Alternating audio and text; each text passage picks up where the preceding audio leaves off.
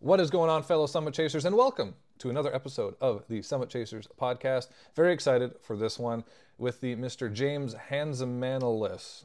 I should have asked him how to pronounce his last name before this, but we're going to roll with it. And he is a cold calling expert. And I love this conversation because whether you're a starting business, your medium-sized business, or you're a solopreneur, or you're in sales in general, it is so important to be good and to be comfortable with cold calling. Cold calling is a very successful way to get booked appointments, sales in general, and to just get good at sales, to get good at talking to people. And he really breaks down really, really well how to get good at it, the importance of it, and why we never do enough of it. We never do as much as we think we're doing. The volume and the effort you have to put in when it comes to getting the result you want from cold calling, and the result can be astronomical. But the volume you have to put in, especially when you're just starting out, is being okay with failing. And this is a good representation of anything else in life. You just have to do stuff. Be okay with not being good at stuff. Cold calling is no exception. Be okay with not being good at it. Be okay with not everybody loving you all the time. Be okay with getting hung up on.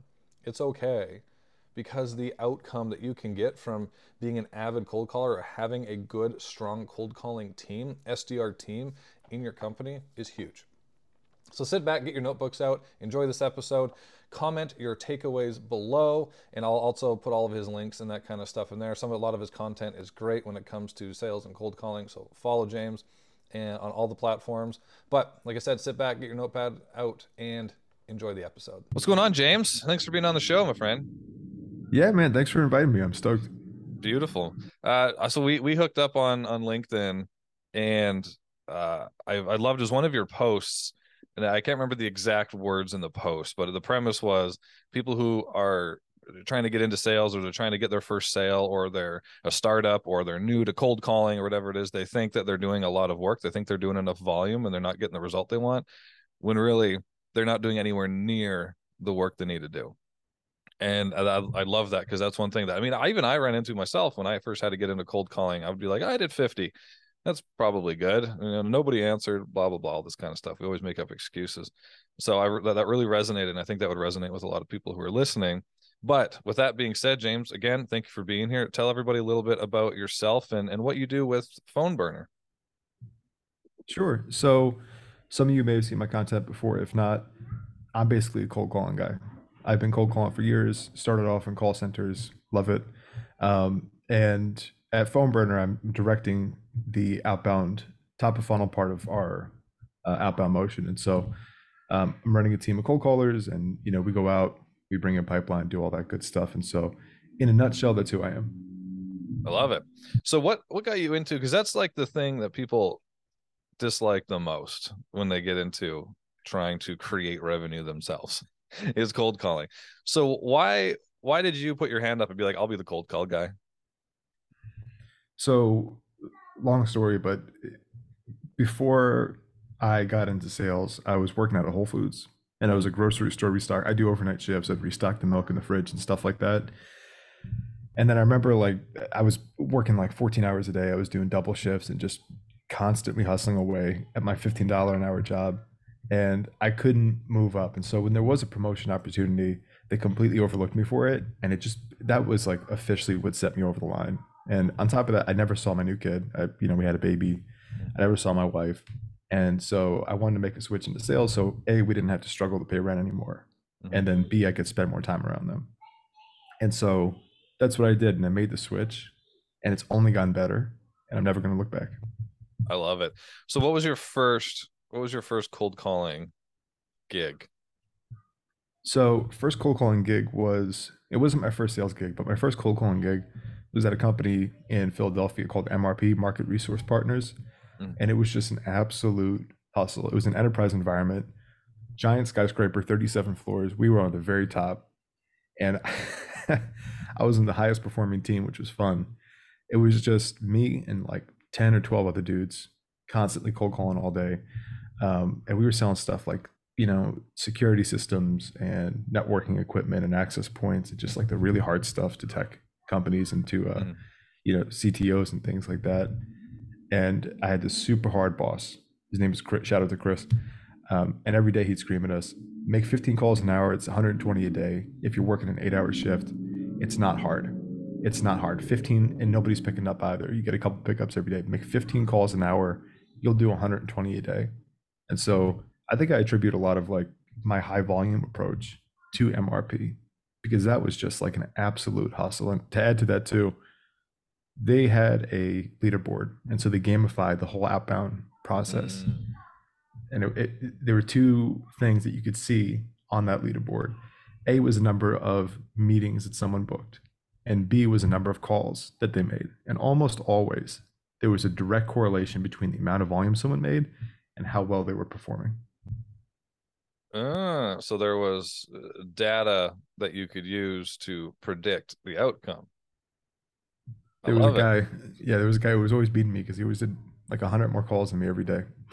100 more calls. That's a lot more Yeah, calls. I was doing like 250 and he was doing like 350. So Ben Lowry, man, this absolute animal over there. Every month he's bringing in these crazy commission checks. You know what I mean? And Yeah. but that was just the nature of it. Yeah. Well, that it's inherently like competitive. And that's why like a lot of people who either they are competitive, they have a chip on their shoulder, they come, sports backgrounds, whatever it is, they tend to they at least get into it a little bit better, right? Like anybody can do it, right? You can get good at it, but to those types of people from that type of background, they usually at least they get into it a little bit quicker. And then I love like the gamification stuff. Like once you have a good process, once you have like predictable, like once you're set, like there's some companies that aren't there yet, where it's just that they don't know what their ratio is yet. They don't have, their offer completely figured out yet or whatever it is. But the gamification part is, I absolutely love it. Just have the leaderboard in front of you. And then you can see data, then you can start to see trends and you get, people, somebody who has the crown, like sometimes the crown, if you have that, I remember we had one, it was, what was it called? Sales screen. And if you were a number one, you had a crown over your little avatar, right? And that crown meant more to people than their commission check sometimes, right? Because they just want to win. They just want to win. It's healthy competition, right? So when you're cold calling, how did you, or did you ever have a fear of it? Like were you ever like when you first started, were you kind of scared? Like the fear of rejection's big. Did you ever have that when you started? Yeah, when I first started sales in general, I was super introverted, and I'm actually still pretty introverted. I don't like talking to people, and I still get a little nervous. And I remember it was either my first or second day at MRP. Chris was like, we didn't even have a script yet. And he was like, why is no one hitting the phones? He was like, you need to hit the phones. And, everybody's like shy. It was a bunch of new guys too. It was like 8 of us who were just starting there. Everybody was super shy. And like by noon, everybody's got 25 calls in. Why? Because we're looking up people on LinkedIn. We're trying to come up with a better script. We're trying to do all this stuff. And he was like, you're not going to figure a damn thing out until you've done 200, 300, 1,000 calls. It's like, you're not going to get good without repetition. So just do it. Just do, but that's the thing though. It's like the more you do it, the more comfortable you feel with it. And so Yeah. even today, it's like for a split second, I'll say to myself, oh, I feel like a little anxious. I don't want to talk to people today. And as soon as I hit dial, it just goes away. It's almost become a stimulant for me. It's almost like a dopamine hit too every time you book a meeting or talk to someone. And so it's, after doing 100,000 cold calls or whatever the hell it's been at this point, it's become so easy and so natural that as soon as I hit dial, everything just clears. Mm-hmm. And I love that because that's almost a direct reference to so I used to fight professionally. I competed in CrossFit and strongman, and you always be really really nervous, no matter how many times I did it, how many events I've done, or wherever, how many places I've traveled. You always get nervous right before the event, but then once you line up, right, and you got that countdown, or things close behind you, or whatever it is, it goes away because now all you have to focus now is everything kind of goes like this, and your focus is now so clearly pointed towards, I just need to have this conversation, I just need to book this appointment, I need to overcome this objection, and it's just that next thing in front of you, right? So you're introverted, still are. I don't think that ever really goes away, speaking to also an introvert. How did you, when you initially first started, was it just the repetition, or was there any other tricks or anything like that you kind of had to tell yourself, mindset, anything like that that you tried at least to get over that initial feeling? So I got, metaphorically punched in the face at my first job, my first sales job, like official sales job. I was actually working two at the same time. The one was for an electric company, and I was selling to people in Walmart, literally walking around Walmart, selling people discounted, electricity and gasoline plants. You could do that in certain states. And simultaneously, I was working at a Best Buy for a third party company called Action Link, where I was selling Sony TVs, which, if you know anything about TVs, it's like the most expensive and difficult to sell. And so, as I'm doing this, I feel super nervous. I've got really good mentors from the start, and they're not really giving me any good advice either, though, about this. They don't know how to overcome this. And so I came up with this idea like, all right, I don't feel comfortable selling. And so what I'm going to do is I'm going to come up with a second personality that I could channel. And as soon as I channel this person, I'm going to put regular James in a little box in the back of my head, and I'm going to channel this new person, which sounds a little crazy, but it worked really well for me. So I had two different versions of myself. I had James and I had Jimbo. That's what I called it. Jimbo was more outgoing, a little bit more extroverted, and didn't worry about pissing people off in the process, didn't worry about pissing off prospects or people. And so after a while, it became very natural. And so at work, I'd be somebody different. At home, I'd be somebody different. At home, I'd be more patient and calm. And at work, I'd be, a little bit more outgoing. But uh, after years of doing that, it's become embedded in me. And so I don't need to channel a second person anymore. It's like everything I've had to learn, everything I've had to like do to get here has just become part of me as a seller. Yeah, that's awesome. I mean, maybe some people would hear that and be like, "That's a split personality. I don't know if that's healthy," but we all do that anyways. But it's more like it almost happens out of our control. So why not do it in a way where we can control it, right? Like we walk into a situation maybe, and we had a bad experience doing whatever this thing is in the past, and then we go in, and all of a sudden we're nervous, our palms start sweating. That's the same thing. We went from being, at least somewhat confident to shrinking. And that's the same thing. You're just doing it an opposite way and you're controlling it. And I think a lot of us can do that very similarly. We don't have to name it. I mean, you can, whatever works for you, right? When you walk into a situation, whether it's a cold call, whether it's maybe you're a closer or an AE or whatever it is, you're about to lead a meeting for your team and you're nervous, you can kind of channel that confidence within you, whether it's thinking of something that you had accomplished in the past, even if it has nothing to do with what you're about to do, just something to bring out that confidence in you and kind of become that person you need to be to get to, at least fake to be good at what you're about to do until you can naturally get good at it, right? So I think that's a great strategy. I think that is. And so I don't want I don't want anybody to think that I think you're crazy or you think you're crazy. I think it's a great strategy, and Yeah. I think we do it anyways, right? Well, like another way to think about it too is because some people are going to walk away from this and be like, oh, that's a little weird, or they might have a bad taste in their mouth from it. There's a person that you are, and then there's a person that you want to be, or the person that you want to transform into. If you want to be the person that you want to transform into, you can't keep on being yourself. You're going to have to make changes. And so think about what that person is and then slowly start to make the changes around it. And then over time, you will become that person. But that doesn't happen until you actually sit down and think, okay, well, here's where I'm at. In order to get to where I need to be, X, Y, Z, all these changes need to be made. 100%. Thanks for the soundbite. That was great. That was really good. No, because we all have a vision of what we want to accomplish, but a lot of people don't envision who we need to be to accomplish that, right? And it's a lot of times it's not going to be who you are, right? And there is a lot of be confident in who you are, accept who you are, and sure, you do have to do that to do what you're currently doing. But if you want to do something different than what you're currently doing, you're going to have to change, right? So I think that's a great message. So back to sales. So what was the kind of the biggest from a cold call? What's the biggest ticket thing you've ever sold? That's a good question. It has to be the stuff at MRP. The stuff at MRP was so high ticket.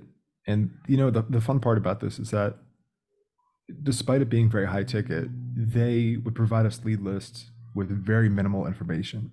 And so we knew the person's name, right? That's it. And we knew their title, but we didn't know the company that they worked for. We didn't know how big it was. We didn't know anything. And it created this fun dynamic where you're calling people and treating every single call the same, whether it's an SMB, mid-market, enterprise opportunity. And all of these are cold. None of these are warm, right? And you're talking to every single person like it's the same. The data shows that whether you work or whether you're calling it SMB, mid-market, enterprise, there is a very, very, very minimal difference between conversion rates depending on the vertical you go after. And so for some people, I think for SMB, it was like a 4% conversion rate across the board. Mid-market was 3%, enterprise was 2%, which is typical. And so a lot of, I don't know, this is where we're going down this road, but But a lot of sellers get super hooked on, I need different messaging for different verticals. And it's just not true. It's just not true. I I do the same thing with my team. If I'm making a lead list, I'm not talking about whether it's an enterprise, mid-market, SMB. They have a lead list in front of them, and whether they're talking to Joe at Joe Pizzas or Mark Benioff at Salesforce, it's the same script every time. That's wild, and a lot of people need to hear that because they would go through the list and they'd get instant anxiety. I don't know where they work. I don't know where they live. I don't know what their favorite ice cream is. All that kind of stuff. They get kind of lost in the details as opposed to just doing it, right? So what? So you were calling everybody. You didn't know who they were. You didn't know where they worked. All that kind of stuff. So what? How do you start that out? Like, what's your secret to get to the point where they? Well, first of all, what's the dollar number? What's the highest ticket, if you can remember? For something that closed, it was, I don't remember the exact number. I remember it was high three figures. It was somewhere between like 6 and 7. It was somewhere between there. Gotcha. Six and Okay. 600, 700,000. Um, the typical deal size for something at MRP was like 20K. Okay. Oh, so you were Right. between 20 and 700,000. Well, there were a lot of things that were $500 too. Okay. A lot Well, of little stuff, okay. a lot of big stuff. But yeah, yeah. Yeah. Okay. Gotcha. But still, there were those types of tickets that were closed. And were those closed right from a cold call? No, so I would generate a demo. I was Okay. SDRing at the time. I would Gotcha. generate a demo, kick it over, and instead of it going over to an account exec on our team, we'd be booking meetings directly for companies like Cisco or HP or Dell or Yeah. Ruckus Wireless, and then they would close it on their end. And so they would have very minimal information too. We'd fill out a demo submission form, kick it over to them, and there would be like 2 or 3 lines. And so, as you could expect, not everything closed, and a lot of stuff didn't close because there wasn't a lot of communication going on, Mm-hmm. but it was still fun, and there was a lot of stuff that did close, which is an interesting dynamic Yeah. I mean, it's just a volume tactic, right? for sure. Okay. So cold calling to whoever, SMB, medium sized enterprise, whatever it was. Um, what was kind of like the biggest objections? I mean, usually, I mean, everyone thinks that they get unique objections, but really they can fit in only a few, like just a few buckets, right? They're saying different words, but they mean the same thing. So what were kind of some of the biggest objections that you would get, and then how would you overcome them? So there are really only 5 different types of objections. You have everything under BANT, which people wouldn't normally characterize as an objection, but budget authority, need, time frame, those are all legitimate objections. And then the fifth one is anything that is how do you say it, like the technical objections. Oh, we can't have this product because it doesn't integrate with this, and we need it to integrate with that. Then you have those kind of objections, and so you really have 5 objections for anything. No matter what objection it is, the solution is simply to ask more questions. And so a lot of sellers get very hooked on, I need to overcome objections in order to book a meeting. If it's a legitimate objection, if someone is not in market to buy, if someone doesn't have decision making power, you probably don't want to book a meeting with them anyway, right? And so that needs to be a little bit of the mindset shift.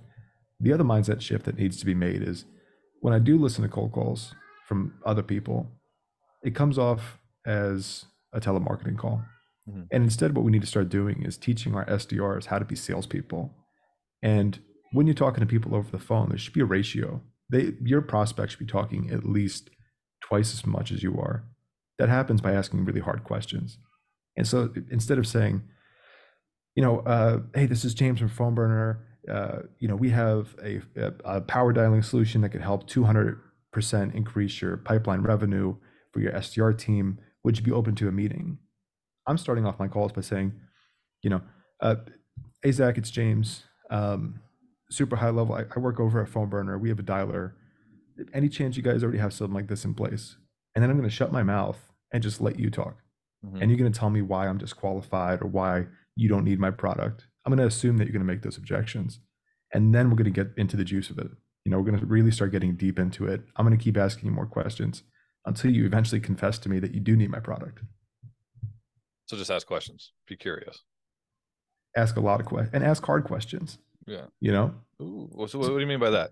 Hard questions. I like that. All right. So I'm respectfully going to call out some of my competitors really quick. So Nooks and Do it. Orem, they have really cool products. However, the biggest complaint that I hear from their customers is spam rate. And the reason for that is because they use numbers from companies like Twilio, they're secondhand providers. And so it's naturally it's going to happen, right? And as I'm talking to the customers, they'll tell me over the phone, yeah, we're with Orem right now. We're going to be with them for another 3 months. Um, Honestly, we don't want them because we keep showing up as spam, but we're not going to be able to do that. And so I'll just say, so what I'm hearing is you're okay with showing up as spam for another 3 months. And then you just shut your mouth. And then they're going to sit there and say, well, we're not okay with it. They're going to start explaining to you why, we have to do this and have to do that. And so you're going to say, okay, so you're not okay with it, but you're not going to make the change. You're not going to start looking at different solutions. And then you just shut up again. And so those are the type of hard questions you have to ask on a call, right? And this is the stuff that if you're an actual closer, this is the stuff they teach you. And it's a shame that we don't teach SDRs how to do this stuff because we should. If SDRs were taught how to be closers, then they would pre-close calls, kick them over to an AE who would easily be able to close them. And sales teams would stop seeing a 3% conversion rate from a meeting to a closed deal to something higher, like a 20%, like how it was back in 2018. But instead what we do is we train our SDRs to be appointment setters, and they call up a person on the phone. They spend 30 seconds saying, hey, do you want to see our product? It's a yes or no, and you move on to the next person. It's like, that's never going to close. It's just not going to happen. But if you get your SDRs actually pre-closing those deals, you're going to convert way higher, or you're going to at least have super high qualifying prospects in your pipeline that you could retarget 3 or 6 months down the road. That's beautiful advice, and I couldn't agree more. So if I could kind of premise that or condense that, it would be, so for the SDRs to get better at closing, so by that you mean getting them to, so almost when they do set the appointment, that prospect already identifies that they have a need and that you could be a solution to the need or the problem. So they're going to be more likely to show up too. So your closers are going to get more at bats, or at least a higher show rate percentage, and they're going to close at a higher percentage. So you Exactly. get kind of to 100%. Yeah, I mean the SDR, right? And it's hard for somebody who's getting paid $40,000 a year, working like an animal, to do this. But if you want to be in this long term, the best way to do it is to give your AEs really good demos and give them a lot of them, right? And again, that happens by asking super hard questions and pre-closing people over the phone. Yeah. And that's, your prospect should leave with this. They should leave with an understanding of what your product does, an understanding of why they need it, an understanding of how it's different than their current solution if they have one. And then I would even go as far to say that they should be okay with the pricing. If they ask you about pricing, right? Like people ask me all the time, how much is Phone Burner? We're the only dialer, to my knowledge, except for maybe Kixie, who has their pricing public. It's $129 to $179. But if you do a good job during that cold call, they're okay with the pricing anyway. You know what I mean? Because you've demonstrated enough value for them to be okay with it. There's a lot going on in the SDR world that just, it needs to change. And the painful truth about it too is, like, this is a big reason why half the SDRs out there have a green banner. They're just not being trained right. You have a job to generate 5 times the amount of money that they're paying you to do.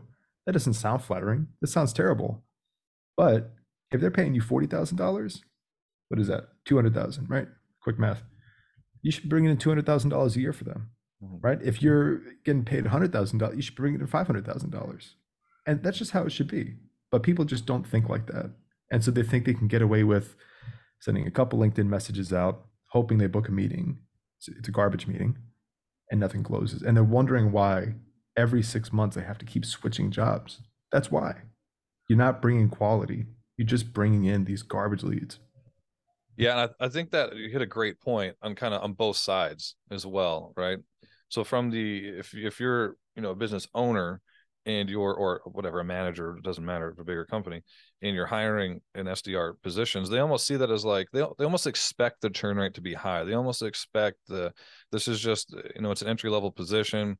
They sink or swim, whatever it is. They don't really put as much emphasis on the importance of that role. And then therefore, because they're not doing it, because leadership's not doing it, they have to take responsibility for that. Then the SDRs do not see a lot of value in their role. So then that's when they're going to, like you just said perfectly, they're going to I'll send 2 LinkedIn messages, or I won't pre-qualify this person quite as much. I just have to hit 5 today. I have to book 5 appointments today. And after I'm done that, then, I don't have to do anything because I already hit 5, as opposed to, okay, if you get really good at this, this is the next step. The next step is being a closer. This is what you can make as a closer. So here's the skills you need to develop to get there. The best way to develop the skills is to practice them here. And then when you do get really good at them here, you're going to make it seem way easier for the A's to close. Right. And then you set that example, you set that culture, that training, that development example. And it's going to have a huge compounding effect for your business, for your career, really. For right. sure. So I think that's an amazing point. Sorry, go ahead. No, I was going to say the other half of that too is like, if you train your SDRs to simply just be appointment setters, I don't understand how people could think that that's going to translate well into a closing role. It just won't, because they're not asking those hard questions, right? And it's a common theme here of just asking hard questions, but that's what closing is. You're sitting down, you're talking to people, and you're questioning them on why they need your product. And they're telling you the truth the whole time because you're asking them the hard questions. And so, for an SDR leader, it's very lazy to just say, I want to get my SDRs to book book meetings, and that's it. These meetings that are coming in, if your SDRs are asking those hard questions or pre-qualifying them, then what's going to happen is when it's time for them to translate into that AE role, or whatever you call it, client specialist role, 18 months down the road, it's going to be seamless, right? It's going to be seamless. And you're not going to have to retrain them. You're just going to have to refine their training. You're going to have to make it a little bit more complex. But I could ramble about this for days, but that's my take on it. No, I love it. Do so. It's all good. No, I love it. I love the passion behind it. You can tell that you're good at it, and it's because you're passionate about it. I like that a lot. So let's say somebody is, they're trying to get started with, either developing the cold call process for their company or their team, or doing it themselves. Where do they start as far as a script goes? Or do they even start with a script? Do they just do it and then develop the script after? What is your take on that? So I do. So I'll break this down into two different parts. So when I first join a company and I have to figure out what messaging is going to work, I start off with the most basic possible messaging as possible. And so for me, when I first started a phone burner, I was told, oh, this vertical works, this vertical doesn't work, this persona works, and blah, blah, blah. And they gave me all this criteria. And I met with my team after that call, and I was like, guys, I know what Lindsay Dean just told us, and I know what Mark told us. You got to forget about that. We have to start from zero, and we have to retest all this stuff. And so I came up with the most generic possible script that you could use. I mean, this is something, if you guys chat GPT, write me a very simple script for cold calling. This is what they would give you. What you do then is you iterate and you iterate and you iterate. You make 100 calls, you talk to 5 or 6 or 7 people, and then you iterate. You say, okay, I would even go as far as to grab 2 different Sharpies. I've done this. This is how I got good with scripting at MRP. Had a green Sharpie and red Sharpie. Anywhere that was a chokehold in the conversation, circle it in red. Anywhere where you felt like there was good smooth flow, circle that in green. And then you refine it. And by doing that, you get to figure out, hey, this is our ICP. This messaging works. All this stuff works just great. Again, common theme is volume 2. You're not going to figure that out until you've done 1,000 cold calls, right? So repetition in order to figure out the messaging that works. The other half of that is I run something called a 45-90 plan. And so you probably have heard of like 30, 60, 90s. First 45 days of a new SDR, we are going over my script and my script only. They're not experimenting. There's no flexibility, right? And a lot of people are going to look at me weird for that one. I don't want my SDRs experimenting for the first 45 days. I want them following my script. After day 45, going into day 46 to 90, they can start tweaking it a little bit, change the opener, do whatever. And then I'm still going to be monitoring them.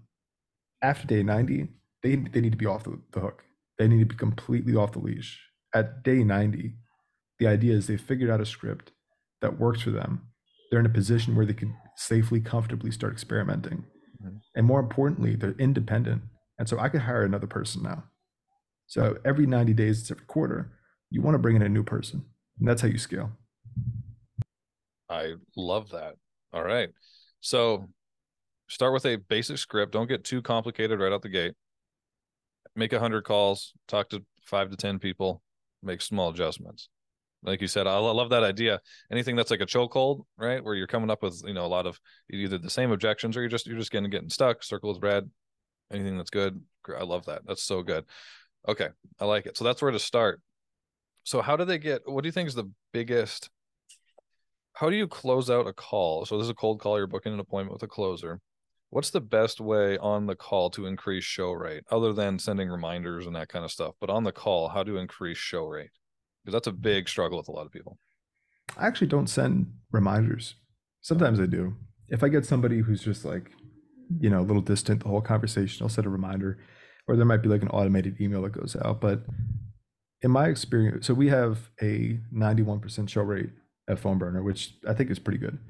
Really good. And I honestly think the reason for that is because we don't book demos with people who don't want demos. We book meetings with people who want demos, right? And so if you find someone who's either in market to buy or will be in market to buy, they're more likely to take a meeting than somebody who you just set up an appointment with just to set an appointment with. As far as you know, closing out the call, there's some questions that could be asked at the very end to increase show rate. So one thing that I like a lot, so Zach, we just went over all this stuff. What is it that you're most excited for, and what is it that you're most skeptical about? They'll tell you what they're most excited about, and so that reinforces the idea that they're going to show up to the meeting because they get more excited about it as they talk about it. Anything they're skeptical about, again, you're pre-closing. The idea is to listen to that and then tell them why they shouldn't worry about it. So if you're like, we've used dialers before, we don't want our team showing up as spam. Oh, I see. Okay. Well, look, I don't know if you know this, we're the only dialer company that works with companies like AT&T and Verizon. So the likelihood of you showing up as spam, I'm not going to say it's impossible, but it's close to impossible. Does that make you feel a little bit better? And they'll say yes, right? And then you cover what they like and what they hate, and that's going to increase the show rate too. I like it. So and I love those questions, right? First of all, bring out the objection. Just get it out there so you can overcome it. Otherwise it stays inside and it comes out as some sort of, I call them like a brush off, right? Or a red herring, right? Where they just kind of send you off on a different path and you don't know what to truly overcome. So putting that right out there. But then I love the questions, and this has happened to me. I've done it to people. And even when it does happen to me, I don't realize it's happening because they're good at it, but you get them to sell to you. So that question that you just asked them, what is it that you like about this right now? Or what is your favorite thing about it? They don't realize that they're selling you on why they like it and they should have it, thus reinforcing why they should show up to the meeting or sign on the dotted line. Like, I love those questions so much. Exactly. Yeah, no, that's awesome. So that's really great advice for increasing the show rates and pre-closing. So your AEs have a better time or an easier time. Your closers have an easier time closing out the sale.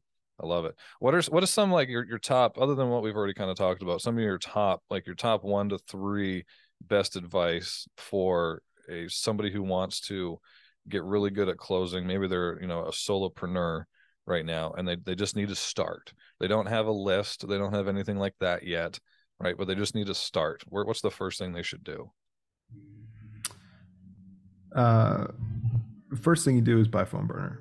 The second thing that you do, the second, I mean, honestly, like if it's not Phone Burner, let it be something. But even if you just start out with a cell phone, I mean, I guess it doesn't technically matter, right? But as long as you're able to make a lot of volume, you're not going to get good with that volume. So prioritize volume and be fully okay with falling on your face and getting stepped on by prospects. You're going to learn, right? It's like walking. So the first time you walked or rode a bike, of course you're going to get stepped on. Of course you're going to fall over. Of course it's going to be hard. As you keep doing it, it gets easier. The second thing, so I worked for a big sales guru on YouTube for a small period of time. It was like 3 or 4 months, Mark Wayshak. And I remember there was one piece of advice that really, really stuck out to me, which is if you think it, say it. And if you think it, just say it, has been the best advice that I think anybody's ever given me in sales. 2 weeks ago, I booked a meeting with someone over the phone, and the call literally started out like this. Did you call me 5 seconds ago from a Texas number? And I was like, no.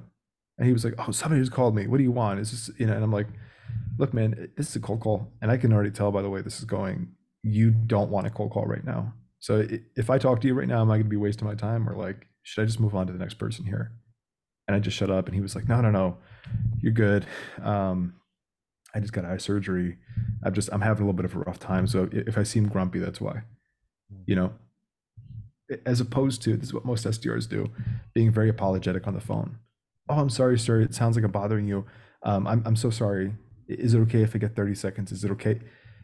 Instead, and it all goes back to hard questions, but if you think it, say it, right? So if you have somebody on the phone who's like, maybe reluctant to talk, or they're saying, giving you one word answers, you could respond with, Zach, I could just tell you're not into this, right? And then let them tell you if they are or aren't, right? Trying to think about other advice. Don't be afraid to upset people. Don't be afraid to upset people. That's good advice. Yeah. It's so much about sales and communication is counterintuitive. And so as you keep doing this, you learn if you upset people, you'll probably go a little bit farther than if you're just trying to make everybody happy. And so if you're cold calling, you're going to upset people. And if you want to get them back on track, the worst thing you could do is be apologetic the whole time, right? There's something in sales called the law of congruency, which is I'm going to be the same as you in order to gain your respect, in order to gain your trust. And so, if I call somebody up on the phone and they're super excited, hello, who's this? I'm like, hey, it's James. I'm actually cold calling you right now. Is it okay if I get a couple seconds? If I call somebody who's really upset, I'm going to match that tone, right? And this is why mirroring is such a big deal. So that could be wrapped up in just mirror like crazy, learn about tonality too. No, that's great advice. And I think those 2 points that you made kind of go hand in hand, because people want to be apologetic and they want to like, oh, I'm so sorry, I'm in your way. Like you're admitting that you're screwing up that guy's day, and then you ask for 30 seconds. Like it doesn't make any sense, right? But exactly. To you're just like, oh, I don't want to upset him. I don't want to do this. So I'm going to apologize. And you think that's going to smooth things over and you'll be able to continue on with your call. It doesn't work like that at all. And it's really, you're right. The way we communicate is so counterintuitive. That's some great advice. Over that type of attitude belongs in customer service. And that's why, like, this is a metric not often talked about. If you look at pre-qualifications for SDR roles, it'll typically say something like, had some kind of client-facing role or, SDR role in the past. A lot of jobs say customer service is a pre-qualification for SDRing or BDRing. And that's as far from true as possible. That's the opposite of what you want to do. And so, surprisingly, there was a study done over at Salesforce. The highest performing SDRs were the ones who had a background in marketing, which you would never suspect, but they understand communication and messaging better than anybody else. And they don't care if they piss people off. They don't care if they piss people off. Yeah, it's natural. It's going to happen.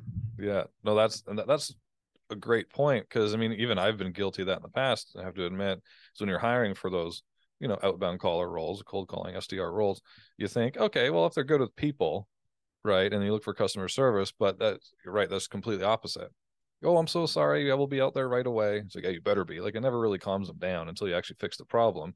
If you're calling somebody, you're getting them to admit that they have a problem that you can fix. So being apologetic it's not going to be what gets them there, right? So I think that's amazing advice, James. I really, really appreciate it. Everyone's going to appreciate that. But I really appreciate you being on, dude. I always ask this question. James, what is the next summit that you are chasing? What is the next summit that I'm chasing? I don't want to give you like a half-baked answer here. I'm always just kind of going with the waves in the best way possible. And so my mindset, which I think everybody's mindset should be this, especially if you're in sales, is what more can I do? And so for Phone Burner, it's not a number that I'm trying to hit. It's like, what is the absolute maximum MRR I can get them to from outbound? You know what I mean? In terms of like personal things, it's like, how many copies of my book can I sell? It's not a number I'm trying to hit. And so, aiming for the most that you could possibly do, I think that's always the next journey, and that's always a focus. I like it. Like, your current ceiling isn't always going to be your ceiling. Like, you should always be looking for another one. And that's kind of the premise, right? There's always another summit. Beautiful, man. All right. You got a minute. well, if you want to take more than a minute, you can, but plug whatever you want. Where can people find you? I just heard that you had a book. Plug away. Yep. So, a couple of things here. Follow me on LinkedIn. Ping me, DM me if you need help with cold calling, cold outbound. This is what I do. It's probably the only thing that I'm really, really, really good at. If we're being honest, I'm super at this. I'm average at everything else. If you're trying to build out outbound systems, that's you follow my content. Buy my book. It's $10. Savage Outbound. It teaches you how to do cold calling. If you're looking to do cold email, cold texting, cold WhatsApp, this book isn't for you. This is for people who are trying to break into cold calling and are having a hard time. $10. If you can't afford it, DM me. I'll give it to you for free. It's $10 though, Gumroad. It's going to be on Amazon soon too. I think phone burner, best power dial out there objectively, like actually objectively. We have the highest connect rates across the board. 70 plus calls an hour. If you like me, you do 100 plus calls an hour. Calls get recorded, syncs into your CRM, integrates with all CRMs, integrates with SEPs. I could talk about all the features and functions and all the great stuff, but just long story short, helps your team stop missing quota. Let's go. And other than that, I'm all over the place. You can find my link tree on my profile. Beautiful, brother. Well, James, it was great. There's a lot of great nuggets that I got from this, and I'm sure a lot of people listening got from this. So I really appreciate you coming on, my brother. For sure, man. Thank you for having me on. Thank you for watching this episode of the Summit Chasers podcast. I really hope that you enjoyed, you were inspired, you learned something that you can use to go and chase whatever your next summit may be. Be sure to like and comment your takeaways from the episode below. Also, follow us on all social media platforms under Summit Chasers Network. And if you're watching this on YouTube, be sure to turn on your notifications so you can be notified when we drop new content like how-to videos, business best practices, motivation, and personal development strategies. And until next time, keep chasing your summit. I'll see you on the next one.